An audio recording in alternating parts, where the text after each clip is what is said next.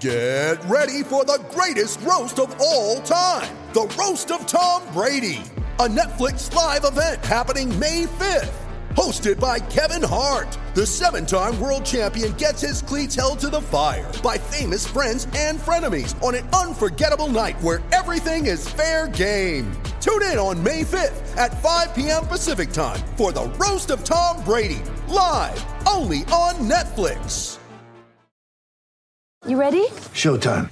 On May 3rd, summer starts with The Fall Guy. Let's do it later. Let's drink a spicy margarita. Make some bad decisions. Yes!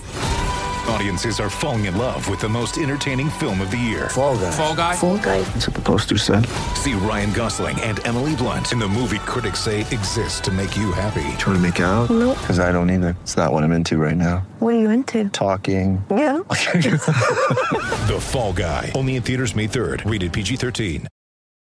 When you need mealtime inspiration, it's worth shopping Kroger, where you'll find over 30,000 mouth-watering choices that excite your inner foodie. And no matter what tasty choice you make, you'll enjoy our everyday low prices, plus extra ways to save, like digital coupons worth over $600 each week. You can also save up to $1 off per gallon at the pump with fuel points. More savings and more inspiring flavors make shopping Kroger worth it every time. Kroger, fresh for everyone. Fuel restrictions apply.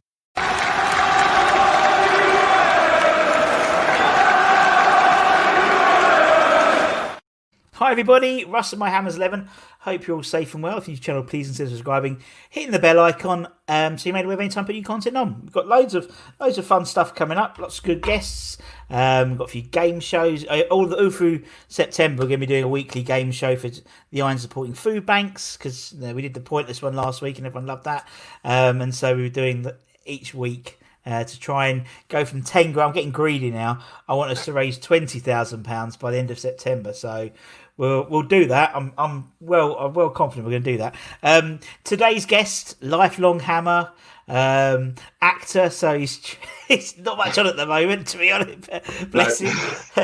It's Andy Phipps. Hi Andy, how you doing, man? Yeah, I'm really good, mate. Really well, thank you very much. How are you? Yeah, I'm all right. Thank you very much. It's first day back in the office today.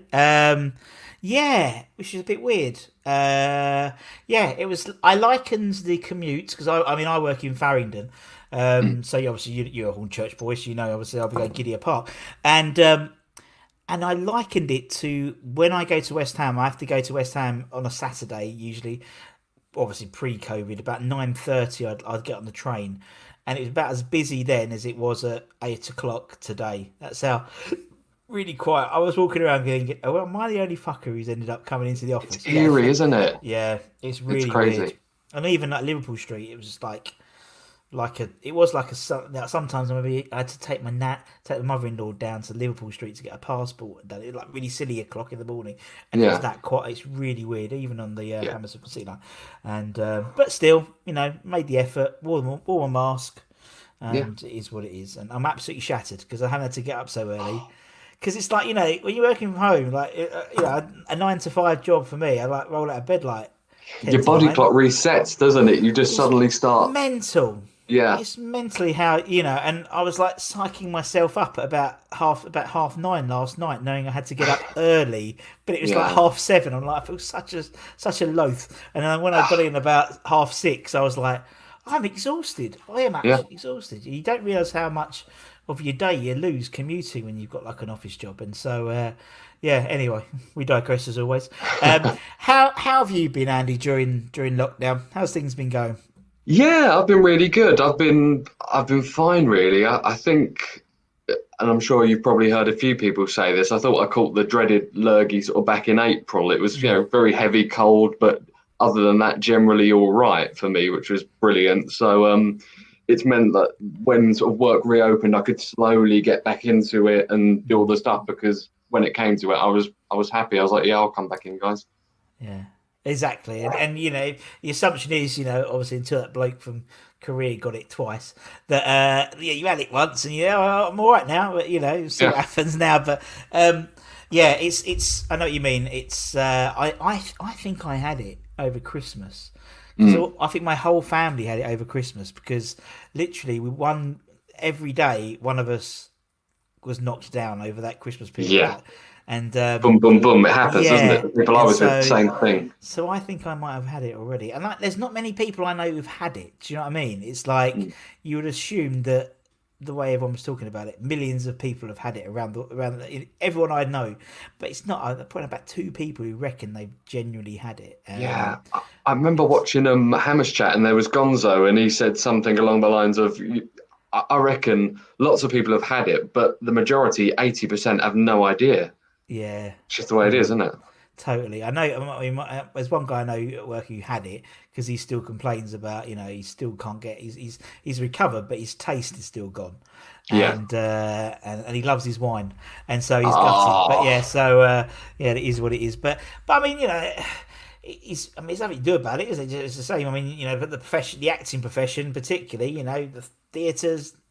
They're not back yet, although there's a few tentative ones. A couple of the open air ones I noticed are open, and but not sort of anything like that. And obviously, even like production, like TV productions, we've got a few people coming on soon who were due to come in this week, but they've been called in. So obviously, they're trying to get things recorded for TV. It seems. Well, that's good because it's spike.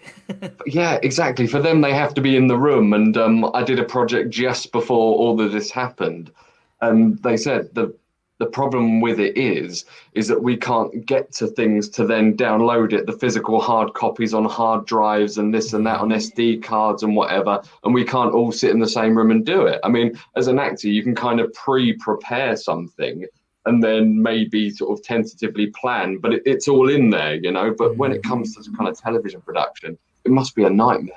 Yeah, it must be. And as you said, I mean, particularly with everything to make it COVID friendly and stuff, it must be logistical nightmare. Just think, fuck it, just put an EastEnders on again. And that's basically what it seems to. I mean, some of them, again, we're off topic a lot. I don't know, but I don't care. But like stuff like the Peter Crouch show they did over the summer, that Saturday, that was really clever how they managed to use sort of social distancing, and they played to the strengths but they played to that sort of dynamic and actually worked quite well. But yeah, it's just like I'm cackling now for some new TV. Do you know what I mean? It's like sort of replays and repeats and stuff like that, and I hate it. And they've got no football as well now. It's even worse. I was like, we starved it for 100 days, and then they gave us this feast of 90 games in was it 4 weeks or something like that, and now it's just nothing.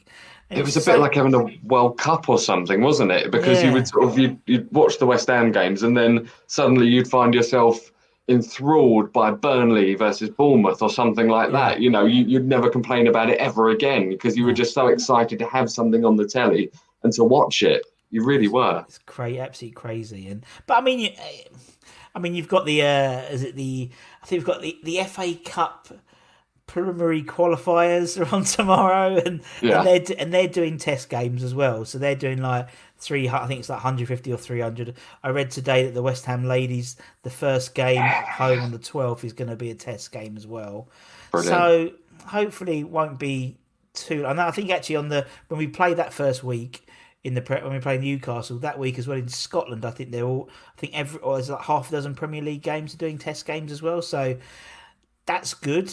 I just don't know what the atmosphere is going to be. Do you know what I mean? It's like it's one thing to want to get back into football. I mean, I watched that Bristol, the Brighton Chelsea game, or just saw the fans, and you're thinking, is it worth it? Is it worth doing that? I know it's good having some fans is better than no fans, but for the fans themselves.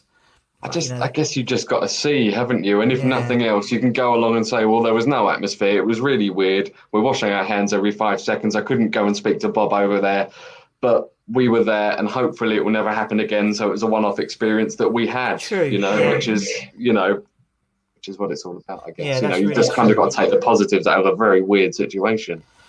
Yeah, it is. Yeah, it's been very weird. But, I mean, so much so that I was gagging to go and watch us play Brentford on Saturday. And I was there literally sitting there going, oh, why am I here? Because it was such a boring game. But it was like, that sort of 3 weeks. I don't know how I survived 100 days without football, because I've lasted 3 or 4 weeks, and I was been clucking to get back. Yeah, me don't tell too. the wife, but yeah. I was on the way back from work, and scrolling through Twitter, and just suddenly it was like, oh yeah, the under-23s are playing at Dagenham and Redbridge, and I just thought, I could catch that, and then I thought, no, I can't, because no one's going to be there. We're not. Oh yeah. So it quickly deflated my enthusiasm. Like, okay, I'll look at it on the phone. Yeah, it's the trouble, isn't it? They played Orient as well, didn't they? They played a couple of good games you could have got to, but well, we'll see what happens. But take some solace in the fact that at least we're playing in the same league we ended in. Yes. It's like it could be it could be Bournemouth, or it could be Watford. Yeah. Even more Watford than Bournemouth, because they're fat. I mean, it was literally the last day. Which obviously it's a bitter pill, isn't it? It really is. Particularly, there's no fans there to sort of commiserate the team. And to make things worse, they just signed Glenn Murray on a season-long loan today. So at least we might beat Brighton. Exactly. We might beat Brighton this year. I saw that. I was like, yes. I tweeted about that and thought, well, here we go. That should be a 3 points or a 6 pointer now. I mean, Brighton are a bogey team, but yeah, he loves scoring against us. So Glenn Murray, yeah. But I mean, also, I watched it.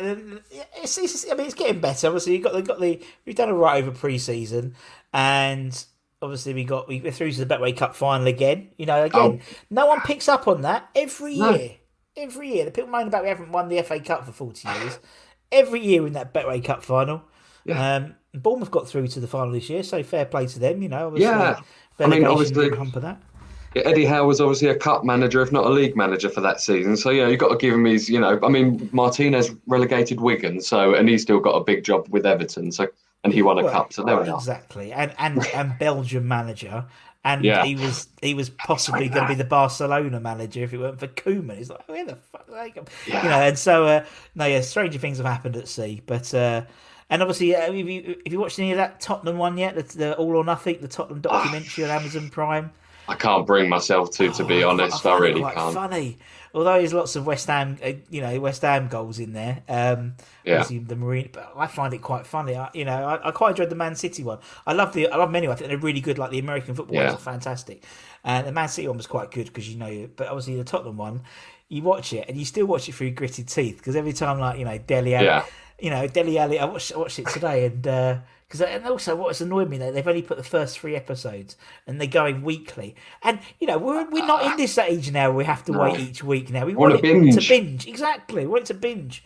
And they were having a really exciting conversation about toothbrushes and whether you wet the toothbrush before putting the toothpaste on. And Debbie wets it before and after he's put the toothpaste on. There we go. So we've all learned something today. Yeah. About Dele Alli's dental hygiene, but I was just watching it going, seriously, there must be so much better content than putting a conversation about Dele Alli how he brushes his teeth. But it's quite funny and it's quite good. And also, I learned that Eric Dyer speaks perfect Portuguese. Oh really? Was he born there? Was his parents English or something? But he played in. I don't obviously we don't follow Tottenham, so I don't know his life story. But he was like Jose Mourinho saw him in Sporting Lisbon, playing for Sporting Lisbon. So my assumption was he might have. I thought he was German. I thought he had a German ancestry. But maybe I'm getting mixed up with Owen Hargreaves. But But he talks like in the manager's office. He talks perfect Portuguese with Mourinho, and basically Mourinho says, I liked you as a player. You just got to do it. It's quite good. It is quite good, but it is Tottenham. Yeah, so, you just kind of have to put that aside and then take it as any other club like the Sunderland one or something like that. Sunderland was brilliant. Sunderland was fantastic. Just because there was a lot of parallels with a previous regime, not the current regime, the previous regime, and. Well, obviously working in the club, and you saw a lot of parallels with some of their players, and it's like some of their staff, and you're thinking, that's this person, that's this person, that's this person. It's really good. But So anyway, at least that keeps it. And also, there's new on Apple Plus, Ted Lasso. Is it Ted Lasso? Ted Lasso, something like that. It's a comedy show about a guy, American footballer. Manager, and he comes very good Premier League. So there we go. There's our recommendations for the week. Brilliant, yeah. There we That's go. what I'm very doing good. Tomorrow. Yeah, and again, that's fucking like, it's like it got to like 5 episodes and then it's like every week. So it winds me up. We've had enough of that. We used to do it all the time. We have to wait for the next week for Line of Duty or whatever. No, we just want to binge it all now. So but yeah, it's what it is. Anyway, back to West Ham. So Addy, why is West Ham your club? What's your origin story to be a West Ham fan?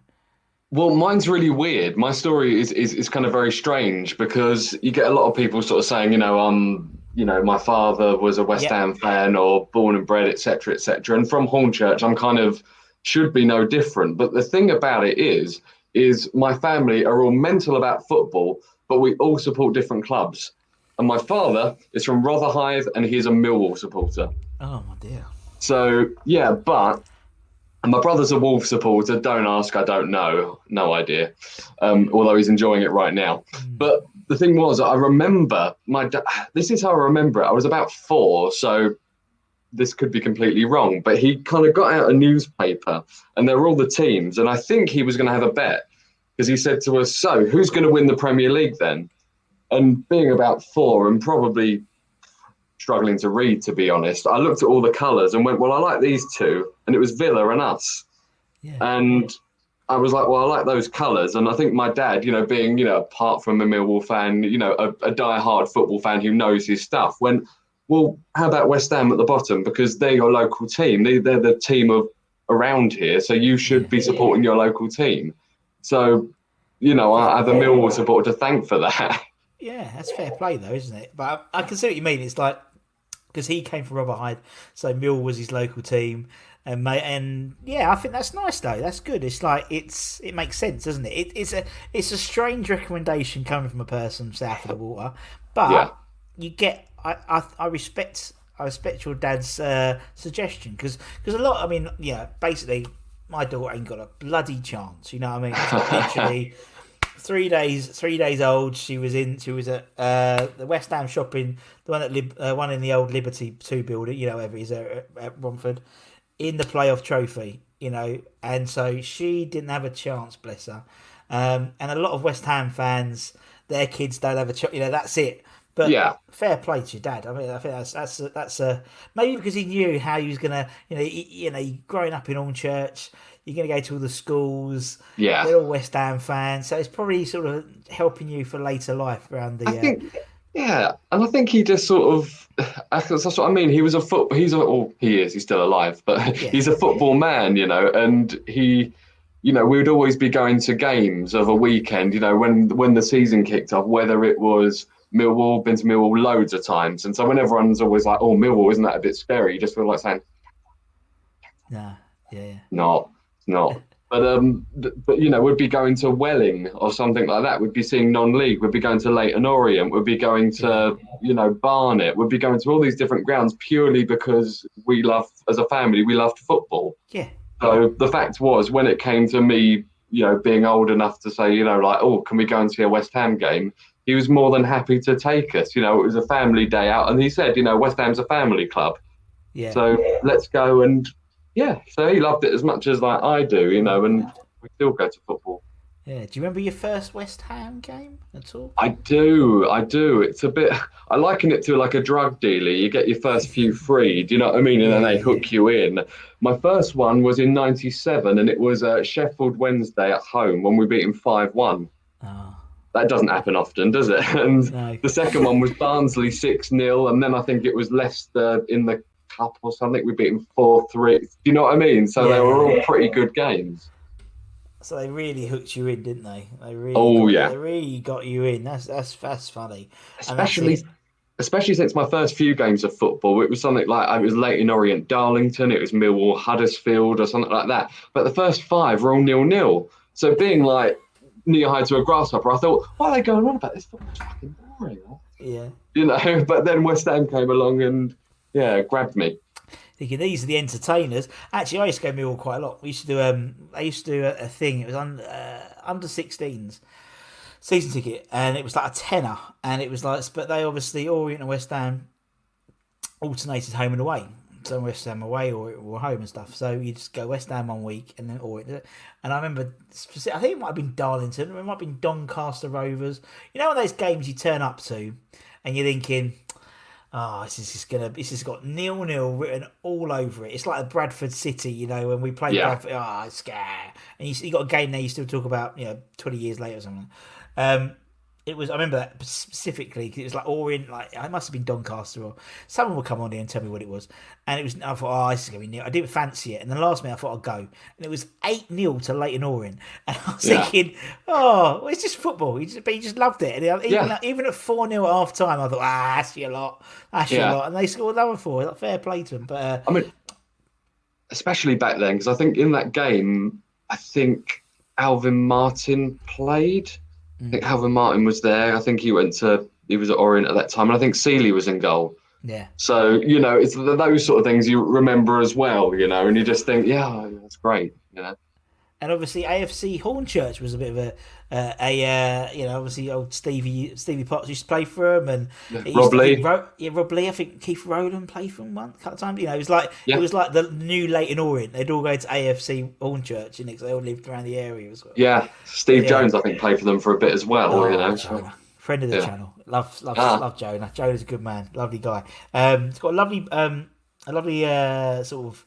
I don't want to call it brick and brack. That's the wrong type of name, but it's like loads of retro pieces. That's what he collects, and he has this shop with all these cool retro, Tasmanian dolls and Star Wars stuff. He's a very, very cool shop, and crazy sort of music fan as well, like all that rock music and Oasis and stuff as well. But yeah, nice buy.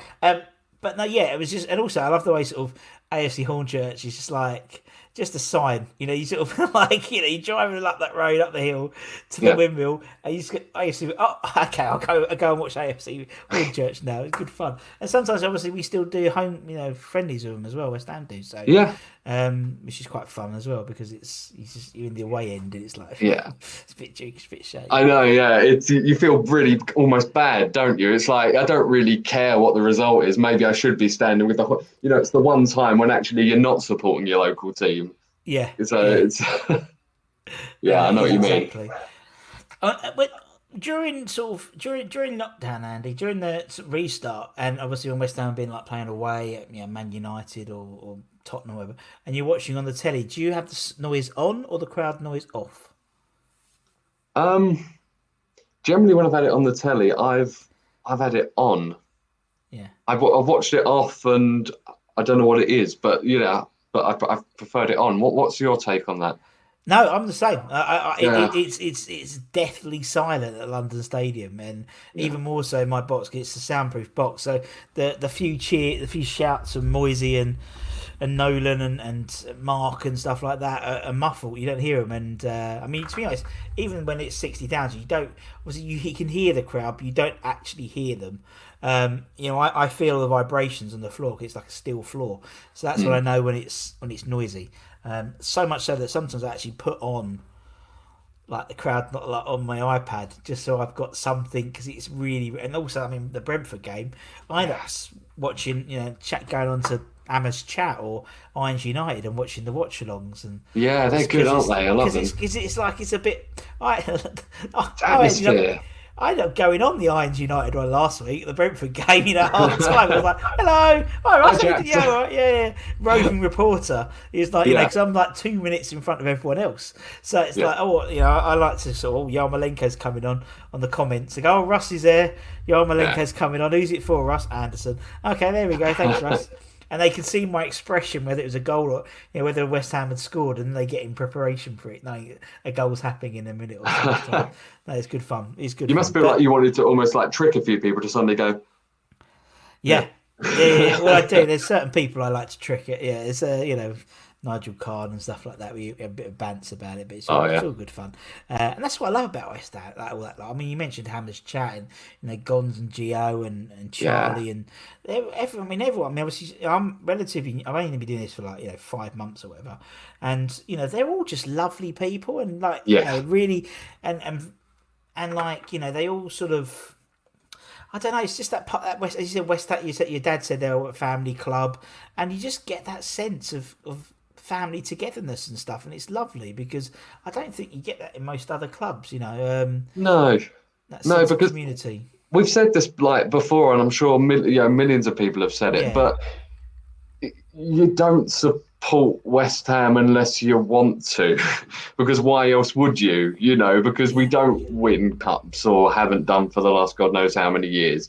So the memories of, do you remember that player? Do you remember this player? Do you remember when that happened? They're the strongest things for us, because otherwise, and having a chat with somebody and sort of reliving those kind of that, we're a very nostalgic club. Yeah. Sometimes I think almost to our detriment at times. We really are. But, but also we love it too. So it is, and you're right. It's I think because of the way West Ham has always been, and that's the point I always try to make, because obviously, not hiding the fact there's a lot of animosity amongst people at the moment. There has been since the Bond scheme. It doesn't matter who's in charge. And actually, even more so, we had some guys on here who've been supporting the Hammers since, the mid-60s, obviously during the heyday of, Moore, Hurst and Peters. And they only finished 6th most in the league. That's their best ever. It's like these three won the fucking World Cup. And, that's the best 3 players that England had. And they still didn't end up winning fuck all. Obviously won cups and stuff, but didn't win the league, and they struggled, and, they had, teams got relegated, and obviously Brooklyn and that famous 1980 squad were in the championship at the time. I think nostalgia. I think people still have this rose-tinted perception that everything was better in the 60s and 70s and 80s, and but our best ever position has been 3rd, and we still revel in the fact that we finished 3rd. And it's like Boys of '86 and all that. Yeah, but it's indicative. But that's no disrespect to them. But it's indicative of West Ham that that we're really proud of those guys. But they didn't win the league. They finished 3rd, and it's like you wouldn't get. Obviously, because other clubs have got that success, but maybe Chelsea wouldn't, if they finished 3rd last season, wouldn't be still talking about that same squad in 35 years' time, 40 years' time. No, and I say this kind of almost tongue in cheek, but when I meet people who aren't football supporters, or if I'm going on a date with a girl or something like that who's no interest in football whatsoever, I will say West Ham are a big club. We're almost like the biggest club not to have won very much, though. Yeah, it's true. You've got you filter it down, and then we're always sort of that 7th, there, but still haven't sort of and hopefully the best times are ahead. So let's. That's all. We've always said that, isn't it? Every year is our year. I mean, I'm full of confidence that next season's ours. I don't know why we haven't signed anyone. We've sold players, but I'm still confident we'll have a good season. I don't know what it is. It's just West Ham and blind optimism, but it is what it is, and we love them for it. And as you said, things like this channel, it's all about looking back and being nostalgic, and it is, and that's what's nice, And even when we did game shows and things like that, it's all fun and games. It's all a bit tongue in cheek, But it's nice to give people a shout out. We all know, the legends of the club, the Phil Parkses, the Bonzos, Moros. There's no denying those, but it's nice to give a moment to shine for John Pansel or Shamak, or these guys have lived our dreams. They, even if they played 10 games or Neil Finn, he played like 1 game for us for the first team in goal, but he lived every of our fantasies, and that's to put on a West Ham shirt. So it doesn't matter if they were good or bad, they still played for West Ham, and so it's nice to give them a moment to shine. And totally. Many have been given a moment to shine. So as a nice segue, let's talk about your Hammers 11. So obviously we interview people. Now the whole idea is obviously it's 11 people. The only rule is you have to be alive to have seen them play. That's the only rule, really. Everything else is out the window. So you can do what you want, talk about who you want, whether they're good, whether they're bad, whether your favourite, whether they're your French-based Hammers 11. It doesn't really matter. Only 3 people we've interviewed have not done a Hammers 11. And so that was Mr. Harry Redknapp, Mr. Ian Bishop, and it'll be released by the time your video comes up, Nigel Reo-Coker, who I interviewed yesterday. Nice. He didn't pick his 11 because he waited the fans to decide. So yeah, sitting on the fence, well and truly there, Nigel, weren't you? Yes, he. At least he's not upsetting anyone. Put it that way. Exactly, and fair. I think that was why Bish didn't want to do him for the exact same reason. Didn't want to upset anyone, and Harry just because Harry was just talking about the good old days and didn't have time, ran out of time to talk about his 11. And you'd take that from someone like Harry, wouldn't you? Honestly, every day it's just like you talk, we'll listen. Go for it, mate. And you could just listen to him all day. That's the great thing about him, and he would have if he hadn't, unfortunately, had a bit. Anyway. You're 11, Andy. So I'm looking forward to this because it's sort of like, mid-90s onwards, I'd say, probably. And that's sort of a good era, I think. There's a lot of good players in there. Or a lot of players, if they're good or not, it's up to you. You have to easily decide. A mixed bag. A mix, that's what I like. So we'll start off in goal. So who's in goal for the Andy 11? That's the question. I've put Shaka Hislop in goal. I've put Shaka in. Yeah. Big fan. The thing is that I grew up, I've seen Ludo play. Ludo was in goal for my first game. And there's always this thing between fans. I've never seen Phil Parkes play. I'm not old enough. Neither. So it's there's always that balance. It's like, who is better? But in terms of like my Andy 11, the thing about Shaka is he left. This is the weird thing. He left just at the point where I started to be able to kind of understand and really engage with football, as about a 12-year-old. Do you know what I mean? It was when Rhoda came in, Harry had gone, and David James was brought in by Rhoda. And then I just remember thinking, even in my young 12-year-old mind, just thinking like, but hang on, Shaka's the number one. What's going on? Yeah. And when he left for Portsmouth, I just remember the feeling. I just remember being gutted, really, really gutted. And I was chatting to my mate about this 11 and everything that I've picked. And I said to him about Shaka, and he said, yeah, I remember when because my mate started supporting about 2004. And he said, I remember when Shaka came back, how excited you were, about we were 15 or something, going, yeah, great. Yeah, no, Shaka's back. This is amazing. Great figure, lovely bloke. And yeah, so he gets in, and I'm not sorry about that. There could have been 5 different people I could have picked, honestly, but Shaka's going in. No, he's on it. Yeah, no, love the man. He is a gentleman. When we interviewed him, he was lovely.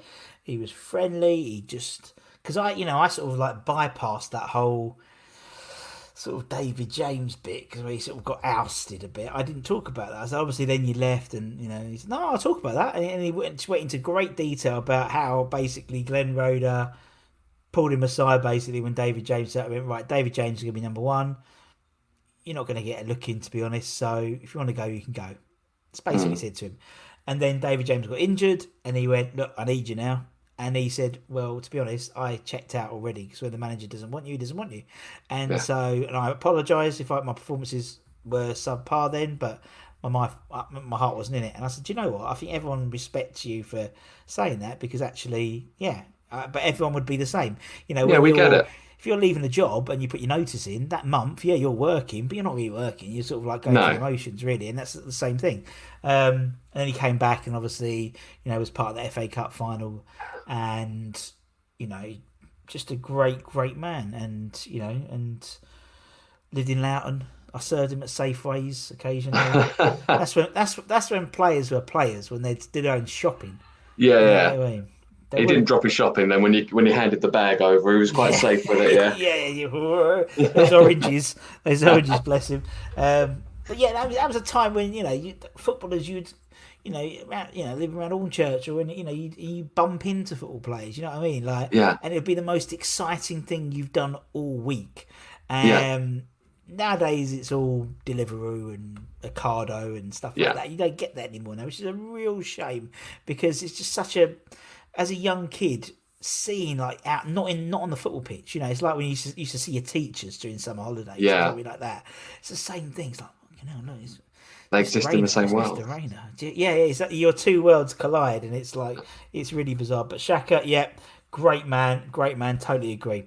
Right, you go for the teams you want, Andy. You just go for it in your order, man. Sweet. I'm gonna left back. I picked George McCartney. Oh, nice. I've bemoaned about our nostalgia, and then I've picked 2 players straight off the bat who have gone and come back. But it was just something really dependable about him, wasn't there? And the fact that I don't know like loads about the guy, but he seemed to do really well at Sunderland. I've read about on Wikipedia he had like a loan spell at Leeds, didn't quite go to plan or something like that. You know, he didn't. You know, sometimes your face doesn't fit or whatever. Yeah, and then even after West Ham, he's left.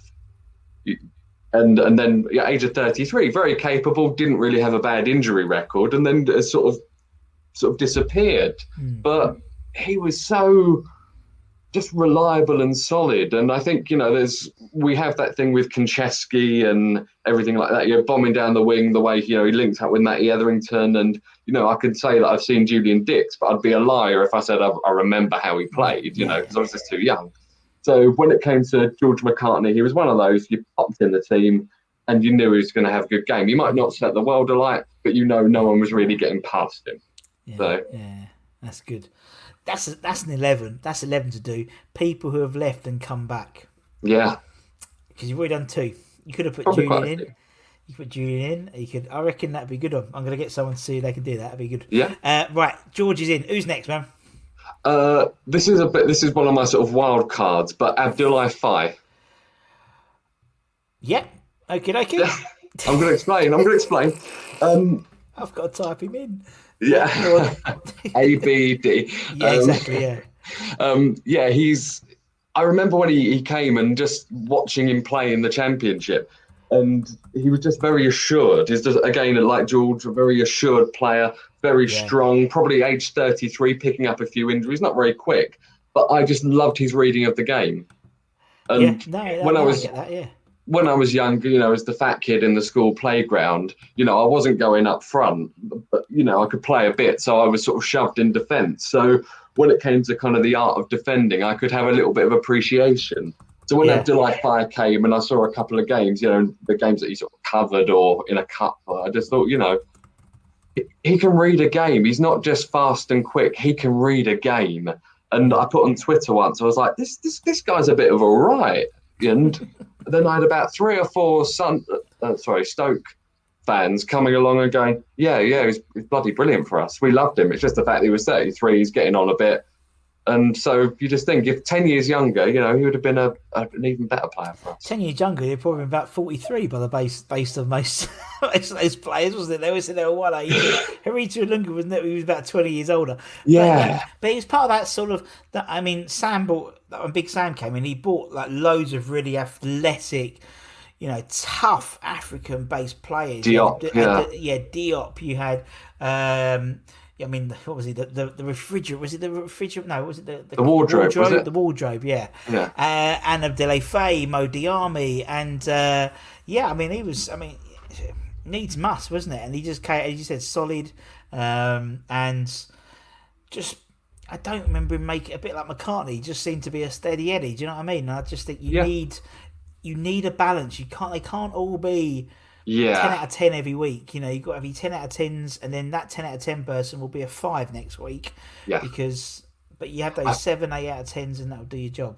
As an aside, I find this sort of really interesting when people are talking about kind of guys like Cullen. You know, you get people saying, oh, you know, Cullen's not going to be quite good enough. He's not really going to make the grade. He's not this, he's not that. And I just think, whoa.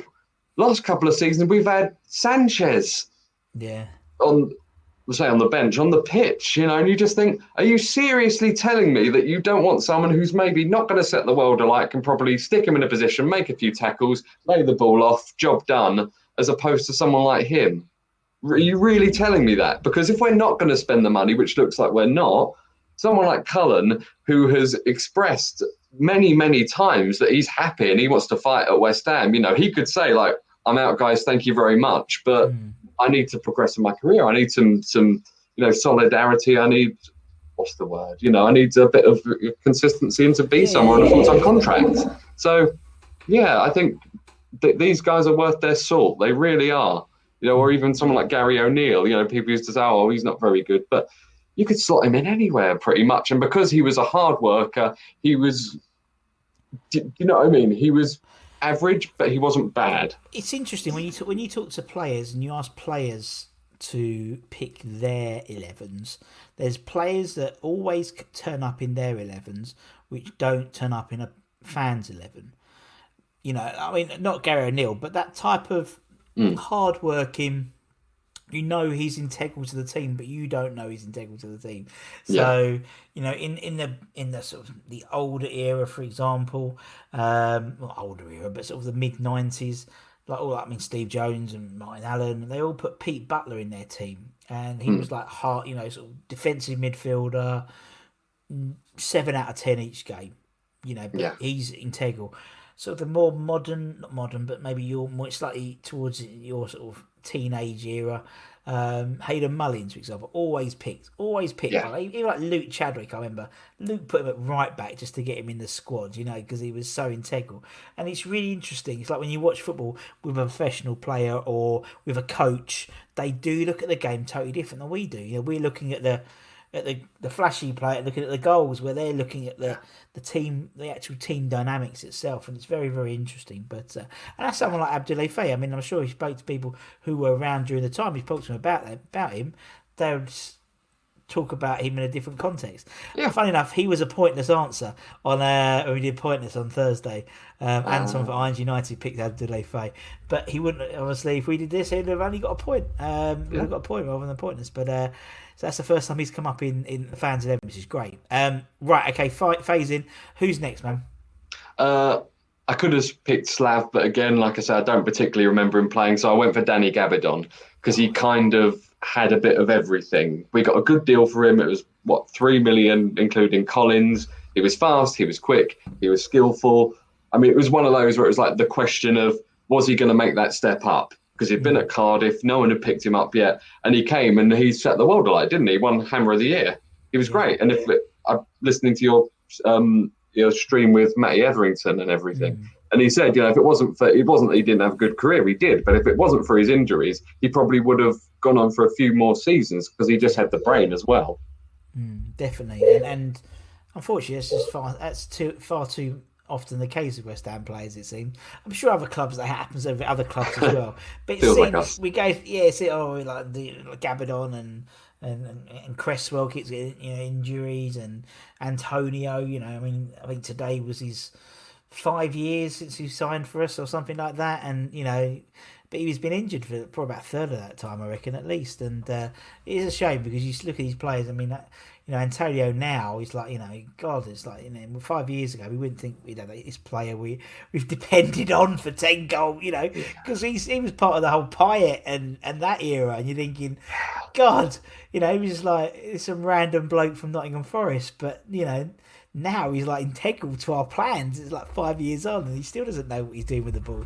But it's funny how some players just change. As Gabidon, and to be fair, after he sort of then retired really, and then now he does a bit of punditry and stuff. He's on Instagram doing his DJ sets from his life, which is quite funny. But yeah, it's a shame because I think he'd be a really good defensive coach because, as you said, he had the brain, and maybe he's doing that. I don't know, but you'd think natural progression would be to impart that sort of defensive wisdom onto people. But who knows? Who knows with Gabs? Right, okay, Gabs is in. Who's next, man? Right back, I've got Sebastian Schemmel.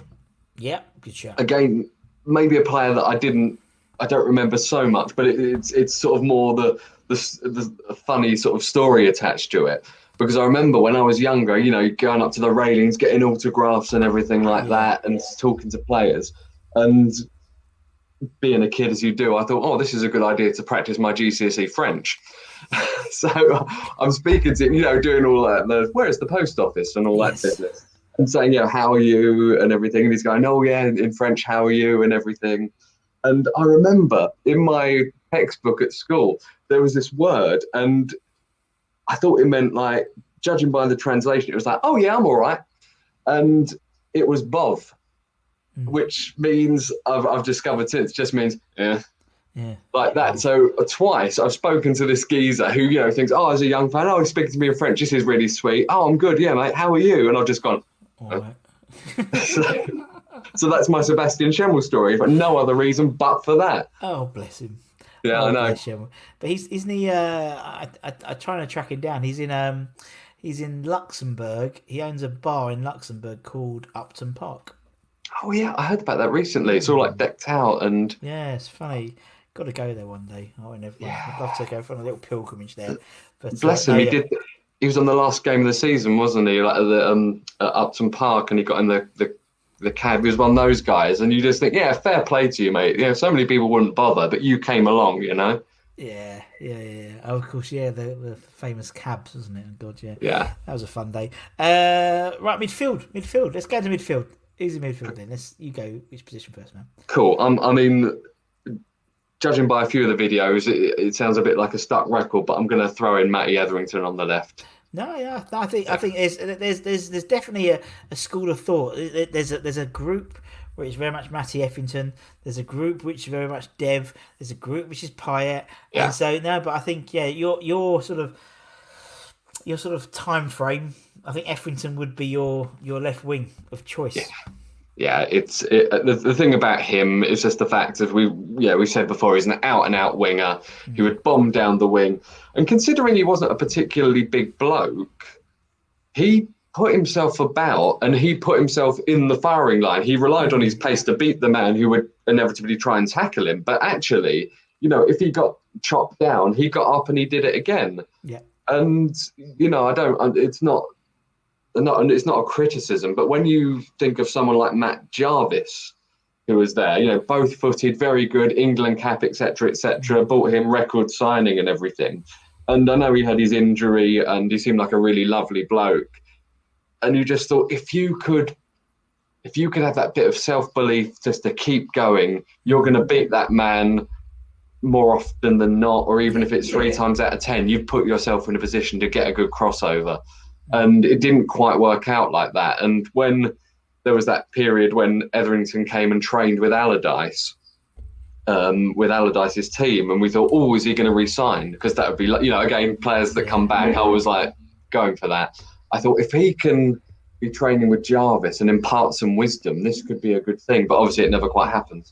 No, never quite happened. But I know what you mean about Matty. I know, yeah, it was funny because he texted me like the day. He's like, I've just been watching some of my videos that I've appeared in, and people have said he went, been blown over with a strong wind. Like he was like quoting all the I was like, Matty, but you are, mate. He went, I say, I'm only joking, but it's funny. So they do watch when they appear. But yeah, I mean, Matty, lovely bloke, fantastic player. I got friends who are Stoke fans who love him, rate him because obviously he did a great job for Stoke as well. And Spurs as well. And Peter, everywhere he went, he was revered. People still see him in high regard, and that's because he was a good player and he offered something, and he was exciting to watch. That's what I mean. He wasn't a water carrier. He was an exciting player who would make people get off their seats because he had the ball and just had natural pace, and that's so nice to see. It's a shame he got an England cap, and I watched one of your videos, and you said, and then it was after Matty that it all got a little bit complicated, and I kind of agree. I agree with that because he was an out-and-out winger. He did what he did, and he did it well. I was never a massive fan of someone like Stuart Downing. He had his, he certainly had his abilities and the way he did things and all that, but you just think, just pop down that wing, just go for it, mate. And then Sam made it even more complicated by making him the point of the diamond. Do you remember when he became, and he was brilliant, and he was just, oh my God, where's this boy been? He's like Renaissance period, of his career. But yeah, I think after him, after Downing, after Etherington, there wasn't. Bowen, but he's on the right. And again, but I think he's actually left-footed, and they put him on the right. And so even that, it seems that he should be on the. I find it really off-putting that. And actually, Matty agreed, didn't he? And I said to him, why do people go on the wrong wings with their wrong feet? And he goes, I totally agree. And I was like, well, of course you do, because that was your fucking job. That's what you did. But I know what you mean. But he's what he is. But yeah, Matty was a great guy and was a fantastic servant for West Ham. And in that sort of modern era was still highly, and he loves the club, and that's came through. Yeah, they all do. Everyone I interview, all the ex-players, whether they've been here for, I don't know, Tony Cottee or Macca or John Pantzer or even Luke Chadwick, they all love their time at West Ham. Even Nigel Reo-Coker loved his time at West Ham. Although he said, had some troubles, the fans and stuff. But, West Ham was a proper club and I loved it. And it's true. And that's what you get when these players leave. Very few people leave and slag off the club. And if they do, they're just booed every time they come back and manage Chelsea. That's what happens. Right, okay, Matty's in. Who's next then, Andy? I've got in central midfield in a kind of a defensive role, I've got Cheikhou Kouyaté. Ooh. When he joined, I remember this is when ex-WHO employee, he was sort of starting tweeting. It was around, I think it was like one of the first summers that he started sort of revealing stuff. And he said about Kouyaté was going to sign. And I remember reading things about him, and there was this fan in Belgium who said basically he does everything apart from the ability to deliver a long pass. And it was true. When he was in the mood, especially in the early days, that first season and everything, he was a marauder, he could tackle, he could head, he was tall, but he was also more fat on a chip. You know what I mean? He's such a slim guy. And I just remember this clearly when we signed him, because I'd taken myself off on this day off and gone around the British Museum. And I remember in the sunshine sitting on like this marble plinth outside, waiting in the sunshine, just refreshing the Twitter page, and just thinking, when's he going to sign? Because, we'd never had anything like that before in terms of in the nose or insiders. Yeah. And we got him, and I thought he was good. I mean, I understood why he went in the end, because sometimes you just need a change of scenery. But, I really liked him when he came here. Yeah, and because obviously when he was at Anderlecht, he was a centre back primarily, wasn't he? And obviously then he became a defensive midfielder, and to be honest, I think he might have been. I might be mistaken. Like it might have been Bilic or someone towards the end of him before he left for Palace. I think they put him back into centre back, if I remember, and he would look really confident there. You're thinking, well. Again, it's a similar thing when you buy players and play them in the wrong position. It's like if it's a good, just put him centre back. Fucking hell, yeah. It's a good, and so, but he was a lovely bloke, and that I mean, obviously you had him, you had Sacco, you had lots of these sort of African-based players at the same time, and do you know what they were when we used to the player signings, and when we used to at Upton Park or even at the London Stadium, and they honestly all them Alex Song. All the African-based players were literally there for hours, signing literally every kid. They loved like interacting with the fans. And Kouyaté, I always hear that when he was that sort of singing the Payet song at the Player Awards and stuff. He was a lovely bloke, really really friendly. I had the pleasure of sitting there. Watching the FC Berkshire, such a random day, watching the FC Berkshire game with him and Saka, and it was amazing. They were funny, but obviously wasn't privy to any of their in jokes, but it was it was amazing. Really, really, really nice bloke. Lots of time, which is nice, because again, not a lot of people see those things, and even more now because you can't put your hands for the railings anywhere and get people to sign stuff. So. It's nice when they actually bother and stuff. Anyway, Kouyaté's in. I'm liking this team. And who's next, man? Next is a great player, really good player, Yossi Benayoun. Oh, Yossi. Benayoun. And I want to put him in the centre because West Ham have a habit, as we all know, of getting really good attacking central players and shoving them out on the wing. So I was saying to my mate, look, because he said, there's great central midfielders. You could put Yossi on the right. And I went, no, this is my team. He's staying in the centre. Exactly. Great player. Everyone talked about, Berkovic. Again, I've seen him play. Too young to remember what he was like. I know people compare him to Devonshire, etc. But, just a little player who thread the ball through the eye of a needle. Great. Last game against Tottenham, that day when he scored that goal, cut in on his left, bang, and suddenly, they're not in the Champions League. What a shame. It's worth it, and that's worth it on its own, isn't it? And I remember the FA Cup final when he was the best player on the pitch.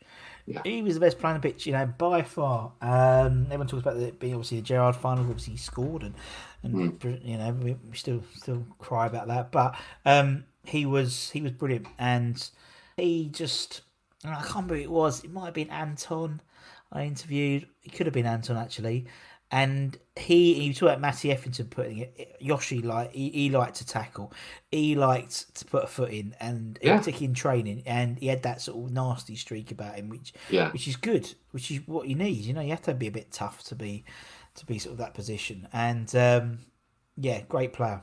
And considering he was about 5 foot tall, he could outjump a lot of people, couldn't he? Me and my mate used to say he jumps like a salmon. He'd just suddenly hang in the air and then get the ball and then just float down. And you think, how's he done that? He's the smallest bloke on the pitch, but good for him.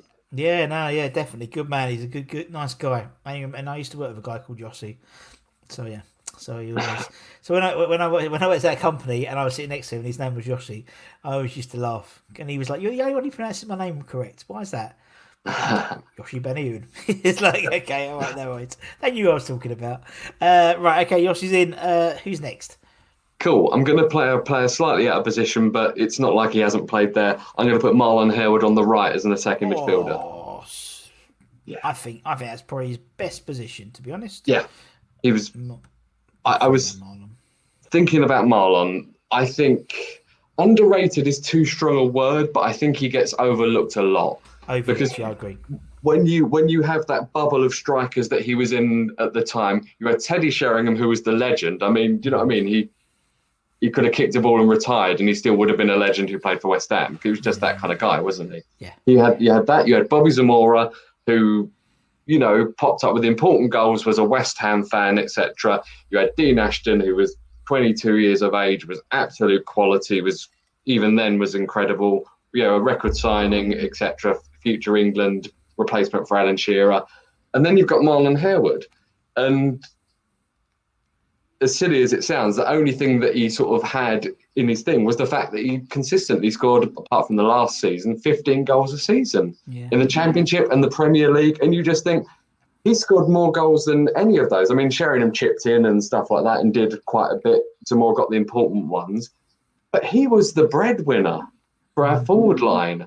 And I just think, it's not like he's forgotten, but everyone always talks about Zamora, or everyone talks about how good Ashton could have been. You just think, for me, Marlon is the main man. So I just wanted to get him in the team. That was it. It was the pure reasoning. And put him on the right is even better, because I remember, so when I used to do the stuff at the old ground, I was it was the scoreboard between whatever it was, Dr. Martin's, Betway, whatever they called that stand that year, and the Bobby Moore. And that corner I christened Harewood Corner, because literally Marlon would always get the ball in, almost like a really bad six-a-side player or five-a-side player who gets stuck in the corner and doesn't get out. But he got that. Then he'd always do a little turn or a little flick round and get past. It's always Marlon Corner, and you knew he was just going to do something and beat the man and chip it in. I love Marlon. I think he was a great player. Yeah. And he put it, and he's another one of those players who, West Ham fan, God loves a trier. West Ham fans love a trier, and he would always put it in. He would. Maybe he wasn't a Payet. He wasn't like technically a phenomenal player, but he was confident. He put a shift in, and as you said, he'd always get double figures pretty much every season. And I just thought he was a nice bloke as well. And he's right, he was part of that group, which, quite an eventful, I was interviewing Nige actually, and he went, and his 4 years, Nige's 4 years at Upton Park at West Ham was quite eventful, obviously.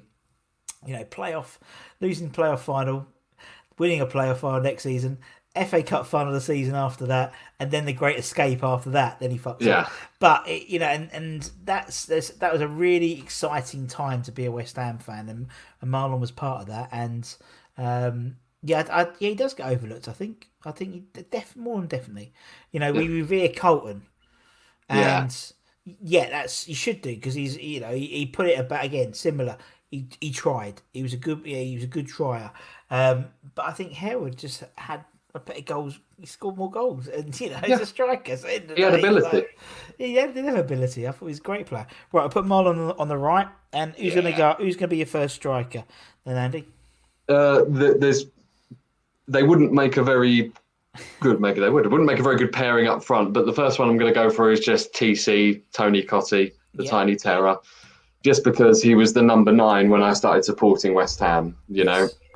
And that stays with you when you're a kid, doesn't it? Everyone remembers the number 9. And Tony Cottee was that person. And, you know, I saw him play a few times.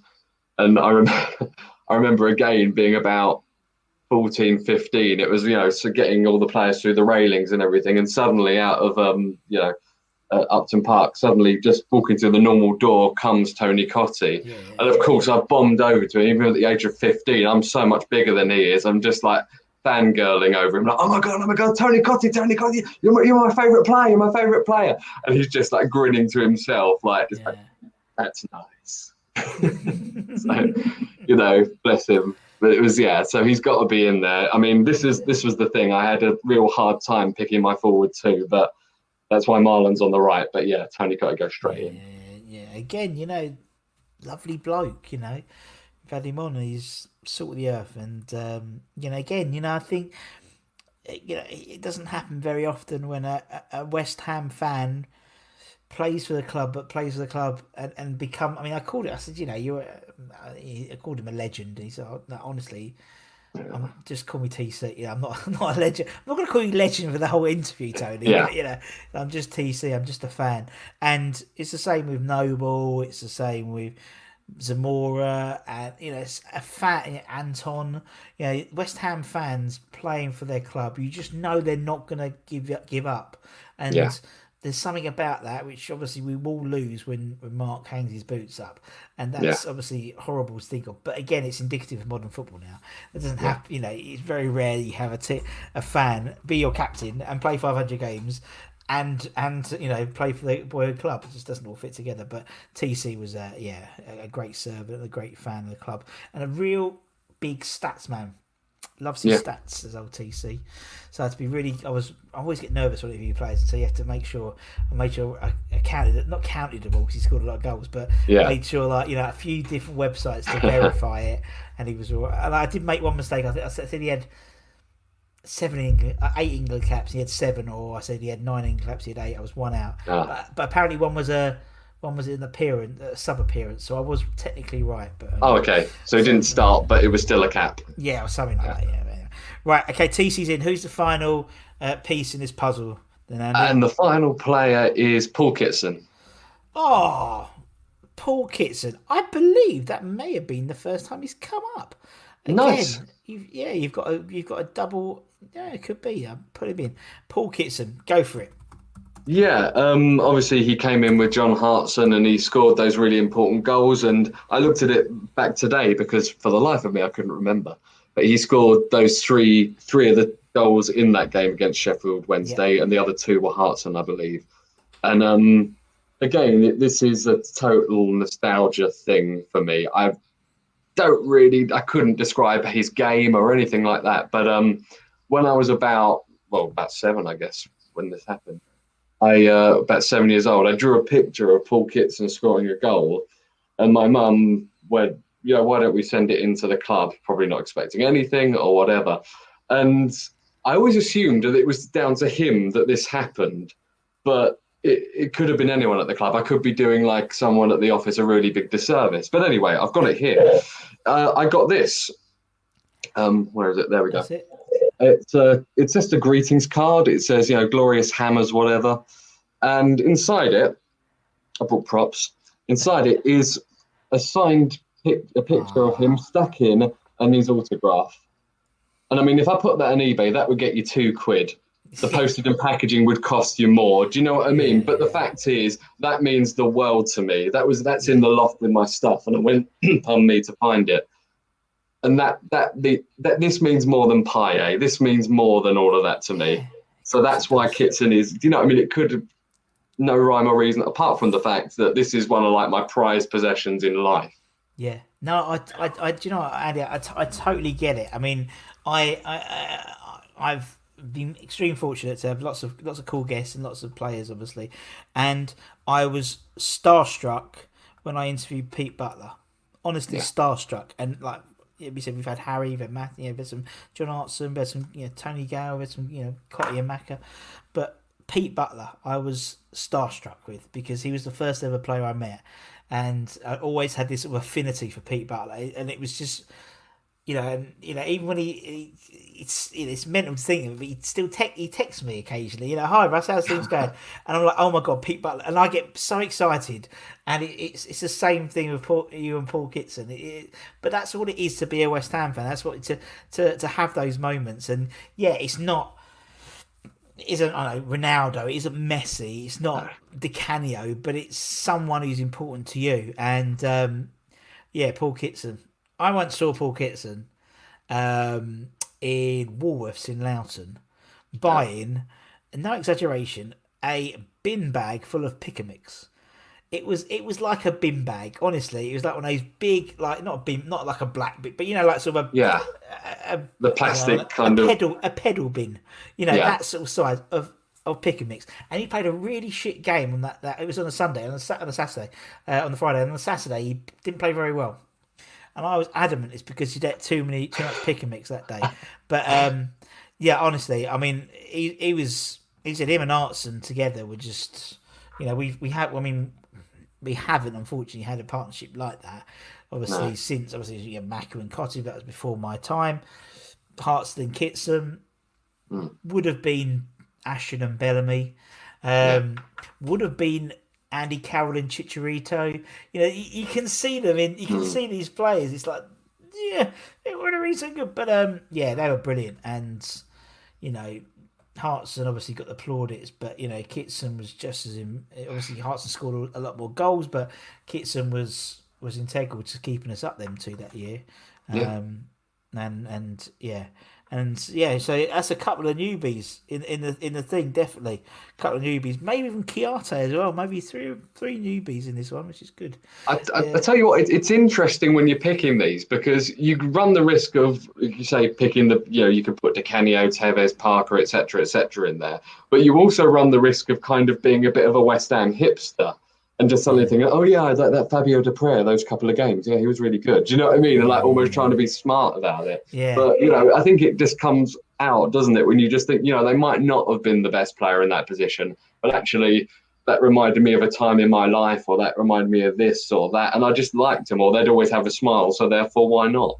And you're right, but it's not. Yeah, but like all of this, Kitson and Shemwell and people like that.